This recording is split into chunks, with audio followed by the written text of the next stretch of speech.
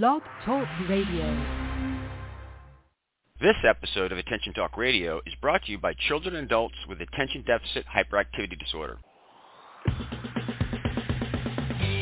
Welcome to Attention Talk Radio, your ADHD information station where we help those with ADHD pay attention to attention. With your host, ADHD and attention coach, Jeff Copper.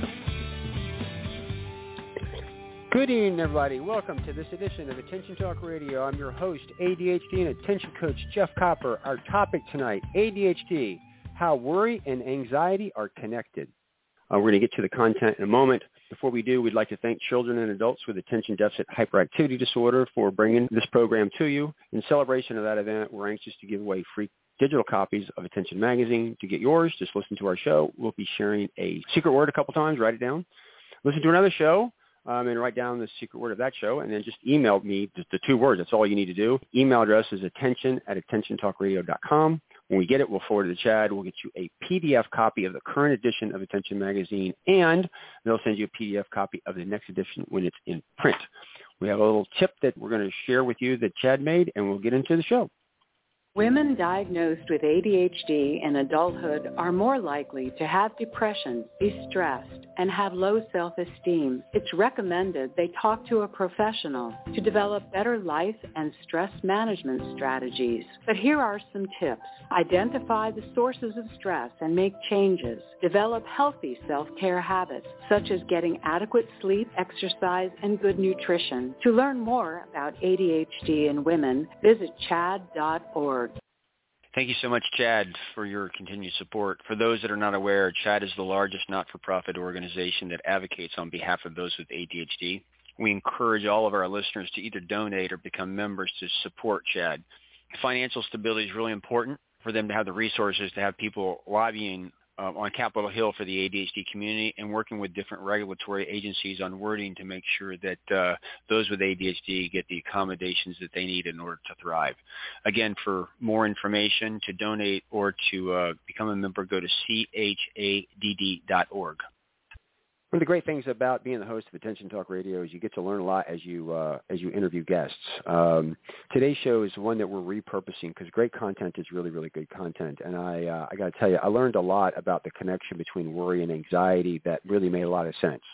We wanted to share this again because I think you'll have a lot of value. So we're going to roll the tape and just note that if you begin to think about anxiety in the context of this interview, you begin to understand the root is worry, and there's a link there to working memory and executive function. So with that, we hope you enjoy the show. Sharon, welcome to the show. Thank you, Jeff. It's great to be here. I'm thrilled about this particular topic tonight. We're here talking about the relationship between worry and anxiety. And I know a feeling is a feeling. We have feeling, and a lot of times it's just a feeling. But I learned over the years if you break things down with specificity and you understand them, it actually makes it easier for some people to manage. And so when you start with our title, it says the difference between worry and anxiety. Is there a difference between worry and anxiety? And if there isn't, that's one thing. But if there is, what is the difference? Well, the difference is that anxiety is a physiological response to a series of thoughts or a situation, and worry are the thoughts that produce the anxiety.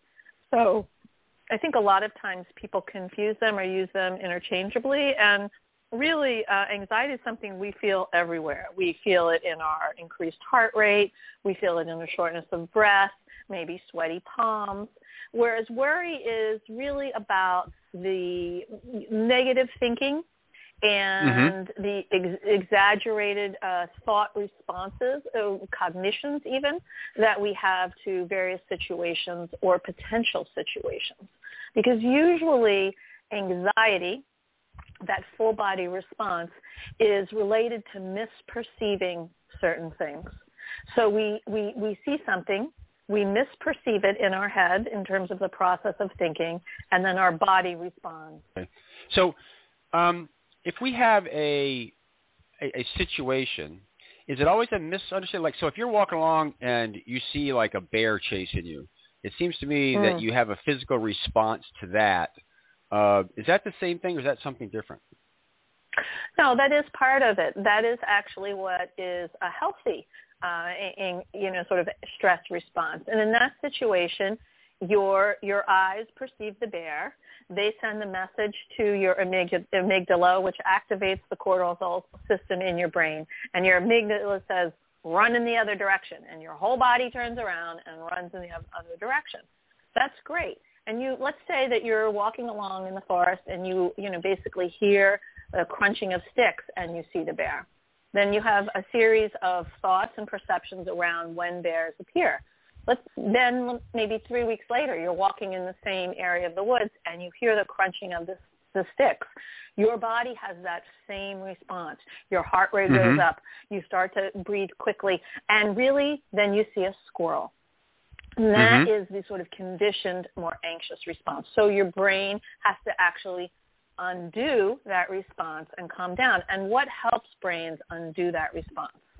So really what helps brains are two things. One is actually getting the thinking brain back in charge, because when the amygdala takes over, it puffs itself up, and instead of being a passenger from the back seat, it pushes the driver aside and starts driving the car that we call our bodies.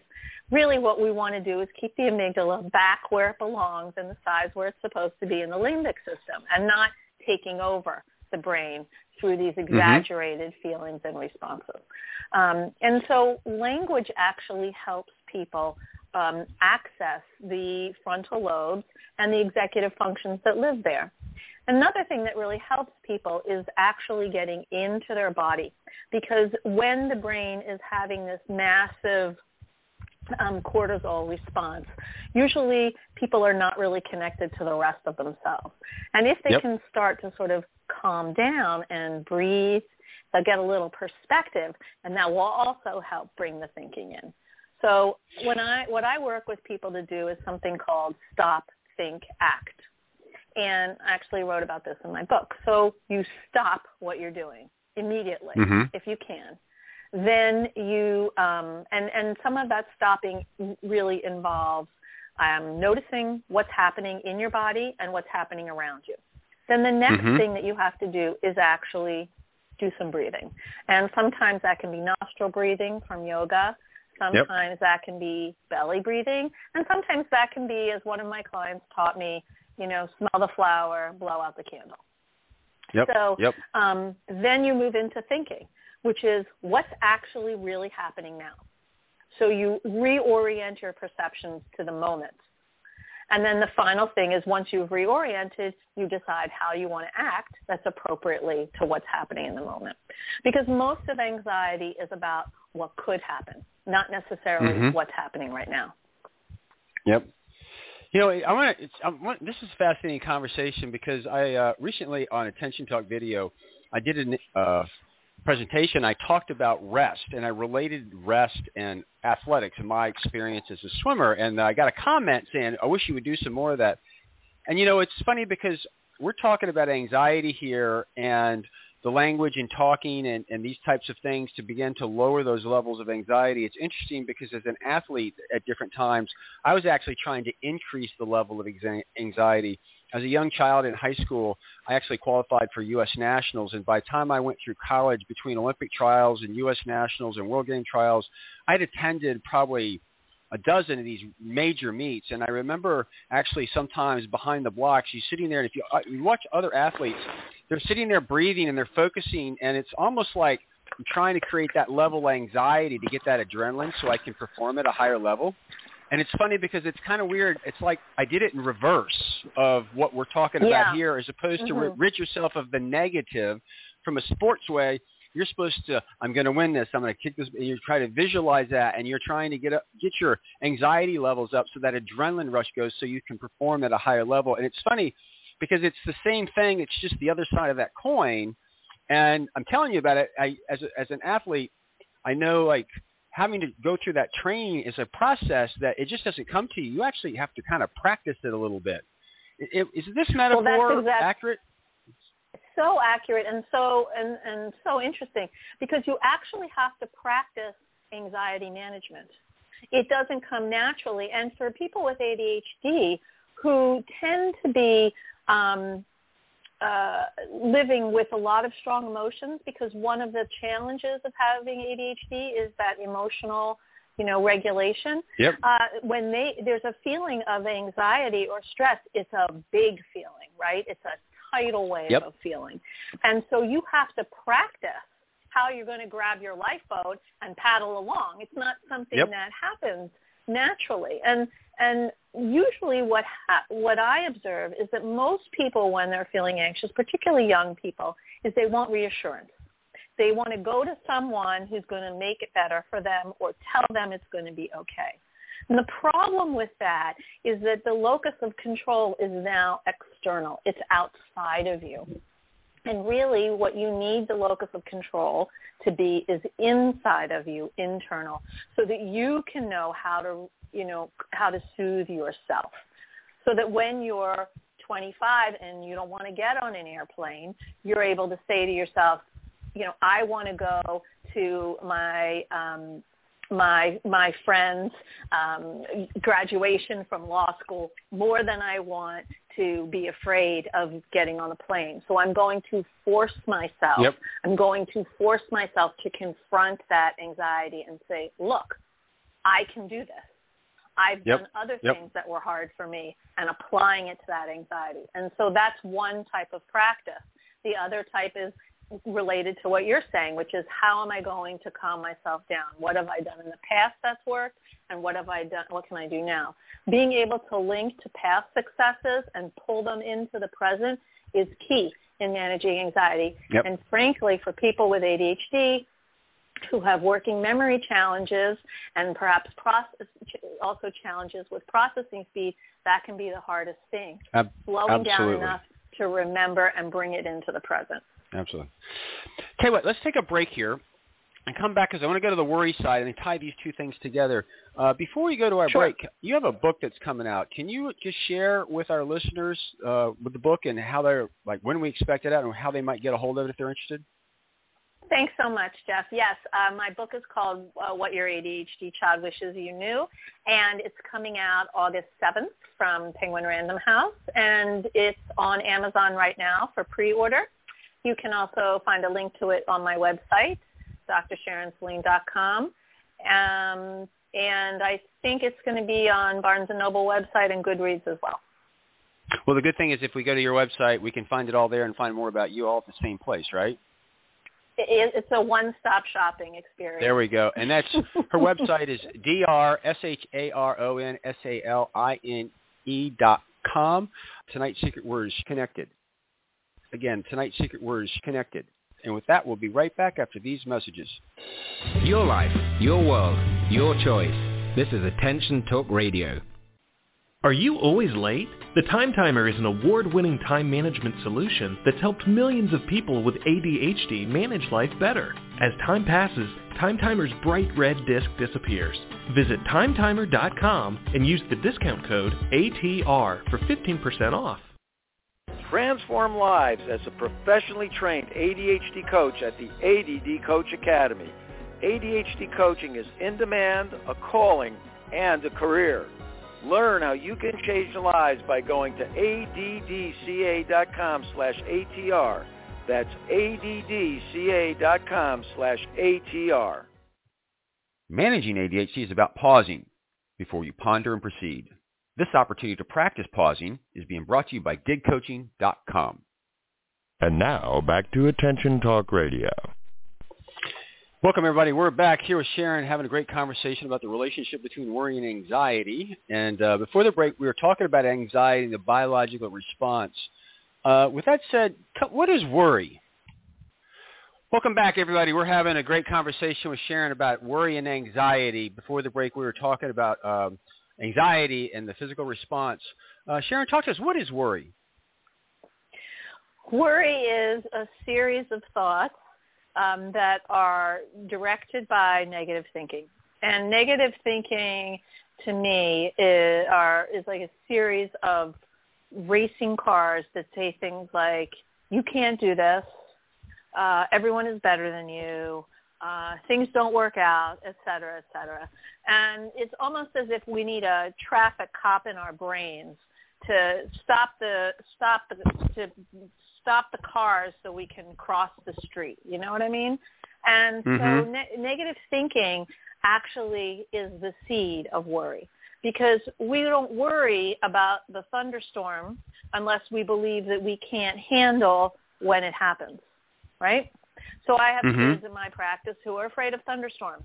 And what are they afraid of? They are afraid that the thunderstorm that the lightning is going to hit their house, that they're it's not going to be safe. They don't think that they could manage if that happened. So you can explain to them that, well, that's unlikely, and if it did hit our house, we'd be okay because of blah, blah, blah. It's not going to help them, because what the thinking is, I can't handle myself if that happened, or I don't know what I would do if that happened. And so that uncertainty, that fear, is part of the worry as well. So we have the negative thinking, and it marries the fear, and we get worried. And so worry is negative thinking. How is it related? I'm actually thinking out loud. Is there a difference between worry and attitude, or is that kind of the same thing? Well, there are two kinds of worry. There's toxic worry and there's productive worry. So let's do productive worry. So productive worry is, oh my gosh, I'm in traffic and there's a big backup and I'm going to be late for my appointment. So it's productive worry because you think, I'm not going to make my appointment on time, and then what am I going to do about that? And so you manage that. Toxic worry is when you are worried about things that are absolutely outside of your control. So you're in that traffic jam. You're going to be late. You call. You let them know. You're going to lose your medical appointment, and you'll have to reschedule. You can be worried about that entire thing, and then it's just going to eat away at you. I'm late. I'm going to miss my doctor's appointment. I'm going to have to reschedule. Oh, my God, I don't have a lot of time to go down to the doctor. This is really inconvenient. I needed to have that, appointment. Yep. You just go into this whole cycle, correct? That's toxic worry.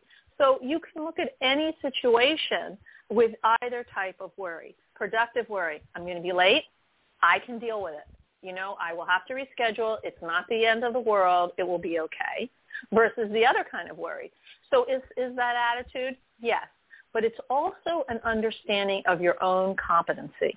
Because if you don't feel like you can manage things fundamentally, then you're going to be more prone to toxic worry. Because you're going to want to try to control things in an effort to make yourself feel better. So this is fascinating to me. I'm having a couple big ahas. It's understanding one's own competency, or even having confidence, in one's own ability to get things done or to get through it. Exactly.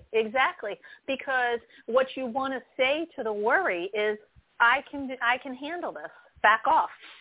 I'm going to get on that plane. Yep. I'm going to be scared, but I'm going to do it anyway. So you can just sit down because I've got this. I can handle it. I have, I did other things, or I'm going to be late for the doctors, and I'll figure it out. I'll have to cancel my afternoon, or I'll reschedule in a way that works. I will figure this out. I have the ability to do that. That means then worry will have to retreat. The other way, the other thing that's important in what I'm sort of talking about is that you separate yourself from the worry. You are not the worry. You talk back to the worry. And that little action creates space enough for your competency and your self-confidence to emerge. Well, it's interesting because we go back to a little bit earlier, is you want to pause and bring your thinking brain online to say what's really there. And by separating yourself and maybe even naming the worry, you get out of it to reduce the emotion so that you can say, hey, this really, I'm worried about getting on an airplane or something like that. But at the end of the day, let me think about this. Very few airplanes actually fall. What are the probabilities? I got more of a chance of getting hit walking down the sidewalk in New York than on an airplane. You're naming it and backing off and taking the emotion out of it and beginning to think for what it is to down-regulate that worry and down-regulate the anxiety. Is that accurate? Absolutely. One of the things that I do with people who are anxious and have a lot of worries is we sort of take on one or two of the main ones to try to model how this kind of different thinking towards anxiety works. And one of the things that I like to ask them is the question, and then what? So you're in your car, you're in a traffic jam, you're going to miss your doctor's appointment, and then what? And then what? And to try to get to the end of the line of their thinking, which usually is an absurd belief, you know, and then I'm going to lose my career and I will never earn any money again. And by that time, we're laughing, you know, because it's ridiculous, right? So if we can help people kind of have a little bit more of a sense of humor about it by thinking to the end of the line of what their biggest worry is, then they can start to shrink that anxiety down into a manageable size. It's, you know, it's I'm loving this conversation because as an athlete, I think of everything in terms of an exercise. But if you're sitting there and you've got a lot of toxic worry, and somebody else is asking you, and then what, and then what, and then what, and then what? To me, it's an exercise. You're building the skill of working your way to the end to get to something that's rational, to down regulate, so that you can prevent the anxiety, which is the physical reaction to the worry. Does that make sense? That's exactly right. It's building a muscle. That's exactly right. And a lot of times what's at the end of the line is not just, you know, is humorous, but there's also what I've discovered for a lot of people is, and then I'll be really disappointed. And so, you know, being able to tolerate disappointment is a skill. It's a practice. It's a fitness routine, really, because we don't come into the world with a fully formed disappointment muscle. We have to build it over time. And that means that we're going to have to experience discomfort.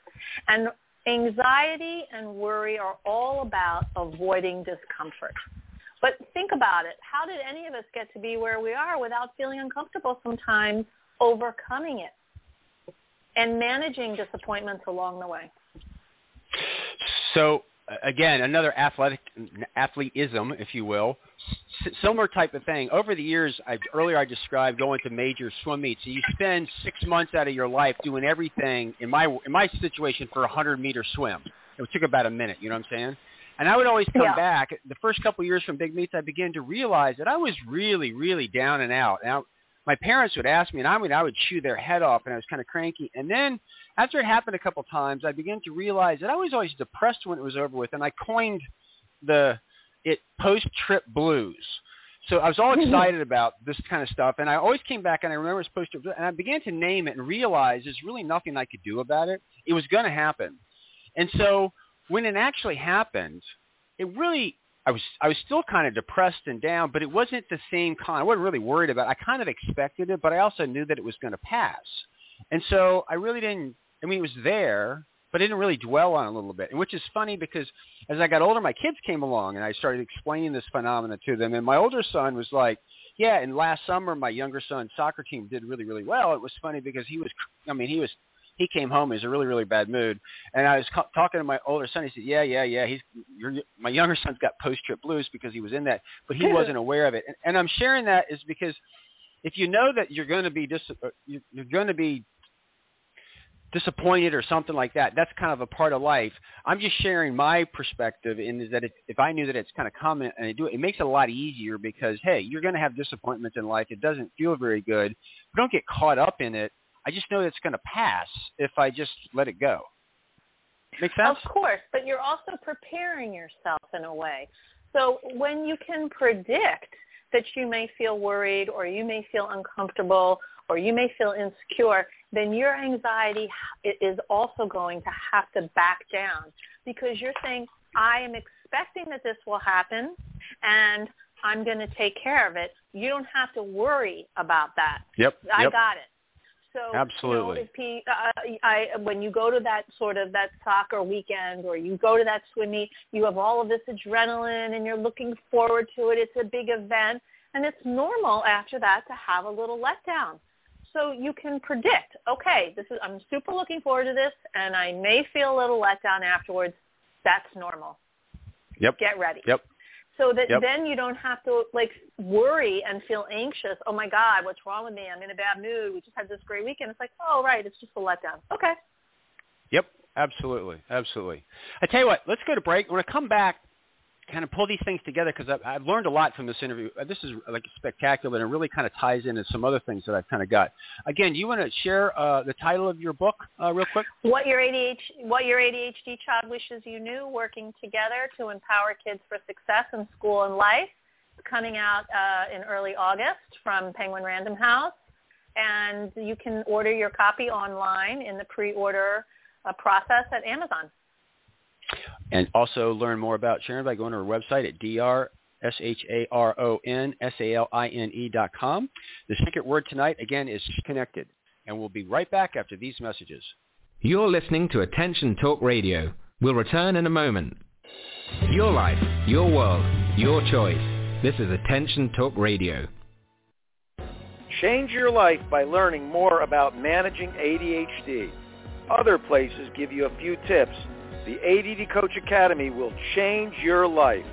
To find out more, go to addca.com/ATR. That's addca.com/ATR.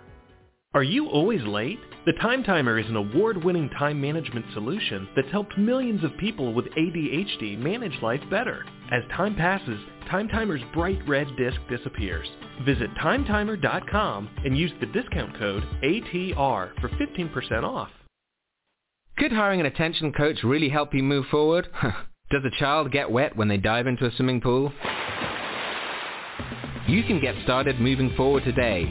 Just call Dig Coaching Practice at 813-837-8084 and schedule a free consultation. Tell us you heard about us on Attention Talk Radio and get 50% off your discovery session. For more information, visit digcoaching.com. Don't delay, do it today. And now, back to Attention Talk Radio. Welcome back, everybody. We're having a great education on anxiety and worry. We talked about anxiety, then we talked about worry. And, you know, Sharon, one of the things that is really standing out to me is I interviewed Dr. Russell Barkley years ago, back in 2011, when he was really making a case for the fact that ADHD is really not a deficit of attention. It's a self-regulation issue. Self-regulation is a major executive functioning, which we know is a big deal. And as he described, emotion is as much a part of ADHD as attention because it's something that you have to regulate. And from that point in time forward, it really changed the way I look at ADHD and actually how I coach. And I find some people struggle more with the emotional side. Some people struggle more with the attention side.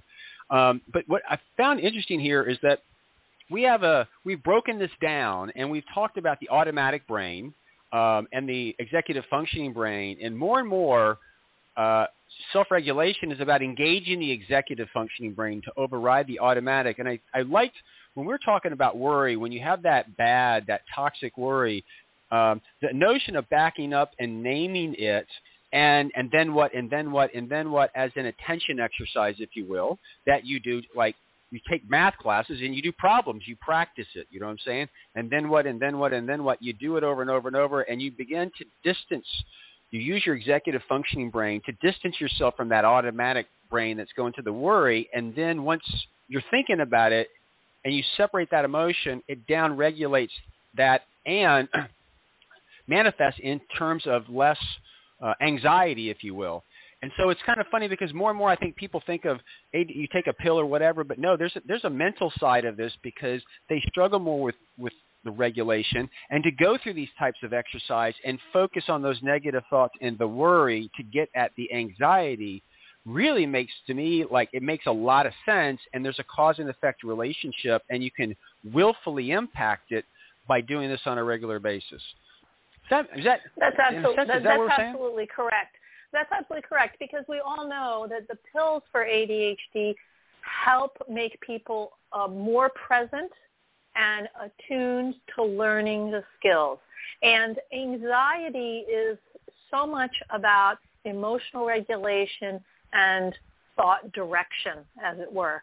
You know, You want to sort of redirect your thoughts. I like the metaphor of the GPS. You know how you get in your car and you make a wrong turn and your GPS says very neutrally, rerouting, right? That's kind of what we want to do when we're having, Yep. a stress attack or a panic or feeling, overwhelmed. We want to be able to tell ourselves neutrally, rerouting, and that's going to come from that stopping, being able to breathe, pause, thinking, perceiving what's happening around you, and noticing what's actually going on instead of what you think is going on, and then choosing action that's related to what you perceive correctly. One of the things I think about a lot are, high school seniors who are very anxious, who are applying to college. Not all seniors go to college, but those who do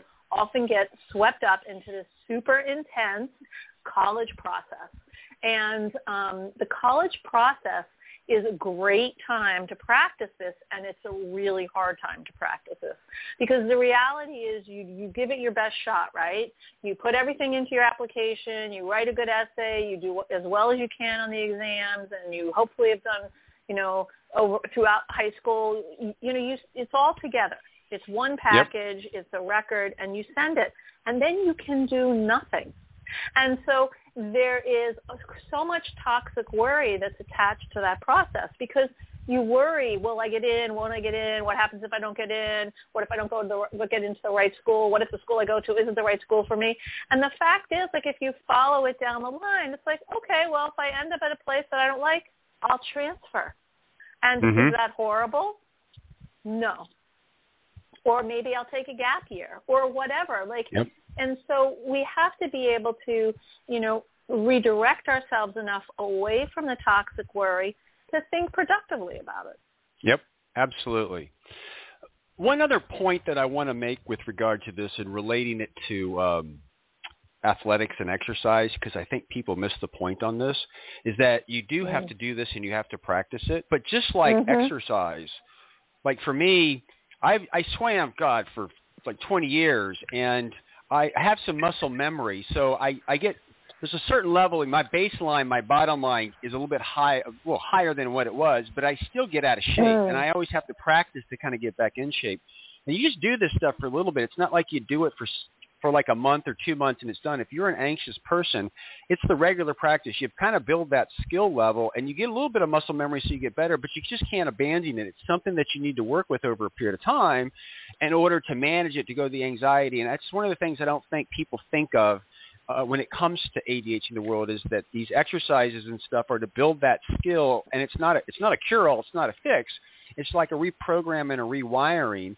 And if you stick with it, I think that mindset really, it changes the game.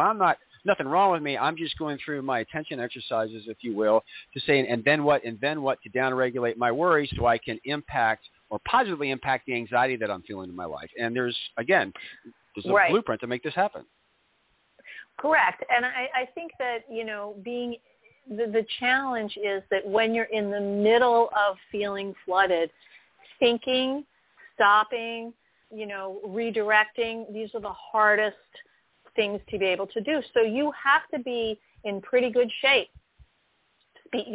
emotionally, cognitively speaking, to be able to notice that your anxiety is a red flag, not, that something's going on. I notice for myself that when I'm feeling anxious, I ask myself, oh, okay, there's that anxiety red flag. What am I afraid of? And how realistic is that fear? Yep. And what do I want to do about it? And if you can kind of practice that, and sometimes I practice it, and really sometimes I don't. I'm not perfect. But if you can practice that 50% of the time, you're a little bit ahead of the game, right? Because you're better than you were, and you're on your way to where you'd like to go. As an aside, not to get too in depth, we did an interview with Autumn Zatani years ago from Sesame Street, talking about how in season 43 they used the Muppets to help the children identify emotions and name them and actually identify how they felt. And the idea is earlier you used the word the flooding feeling. If you feel that flooding feeling, that often is a trigger that you're in it, and sometimes can be the trigger to help people begin this process that we kind of talked about. Not the easiest thing to do in this space, but I do think that this was really helpful discerning the difference between the two so that we can actually begin to manage it, just not and more willfully and specifically. As right. we wrap this up, you want to manage it, and you want to manage it, and not have it be managing you. Absolutely, absolutely, and hopefully today we gave you guys a clear. You know what you can pay attention to do this. So, any last tidbits before we wrap it up, or we covered it all? I think the other thing that we didn't really talk about related to anxiety is to be kind to yourself. You're having a response that you may not be able to control or understand. And so slowing things down through that breathing and really looking at what you can control and what you can't and how you can sit with your discomfort is the key to managing your anxiety. So be nice to yourself. Your anxiety is trying to communicate something. The goal is to figure out what that is, and then you can reduce it. Touche, touche. Sharon, I can't tell you how much I appreciate you coming on the show. So great to be here. I always love talking to you, Jeff. Everybody, we really hope you've enjoyed tonight's show. Learn more about Sharon at her website, DrSharonSaline.com. With that, we hope you've enjoyed tonight. Catch us next week for another great edition of Attention Talk Radio. Take care.